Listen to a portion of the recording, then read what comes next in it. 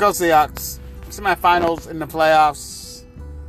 We had number 4 seed Soka against the number 1 seed, the Mikester, the Kimster. Kimster, 225, Soka 151. Soka eliminated. Had a great season. It's over.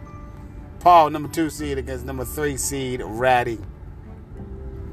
Paul lost with 230 to 246. It's bullshit.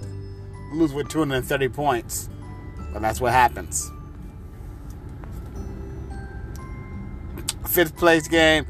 Who gives a shit? Tony beat Adam. Who gives a flying fuck? That means in the championship game, we got Mike against Ratty, the Bunster. The Bunster against the Kimster. 2 fantasy football giants. Not really giants in real life because they're both under 5'7". But champions, they both are in the championship game. Congratulations. We got Tom Brady against Aaron Rodgers tomorrow. Cooper Kupp against Devontae Adams.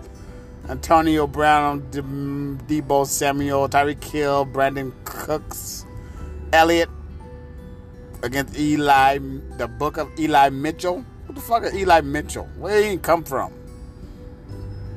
Ronald Jones, Jonathan Taylor, Zach Ertz, Mark Andrews, Joe Mixon, what's his name? JJ Jefferson. Jason? I don't know what his name is. The kickers, who cares? Defense, Dallas against Buffalo. It's going to be a close game. It looks like it. And when these people drafted, these people I'm talking about, Ratty drafted his team. I think Ratty just said, fuck it. I'm taking the best player available. That's what he did. That's why he got so many damn receivers. He took the best player available. Good job, Ratty. Mike drafted Jonathan Taylor, knowing he's going to be so good. Then he took Cooper Kupp in the 2nd round. What? Mike did not draft his team? So he's a goddamn fraud? I agree. He's a goddamn fraud. I didn't even draft his goddamn team. But he's in the championship game. That's all that matters. Good luck to both of you. Go Seahawks.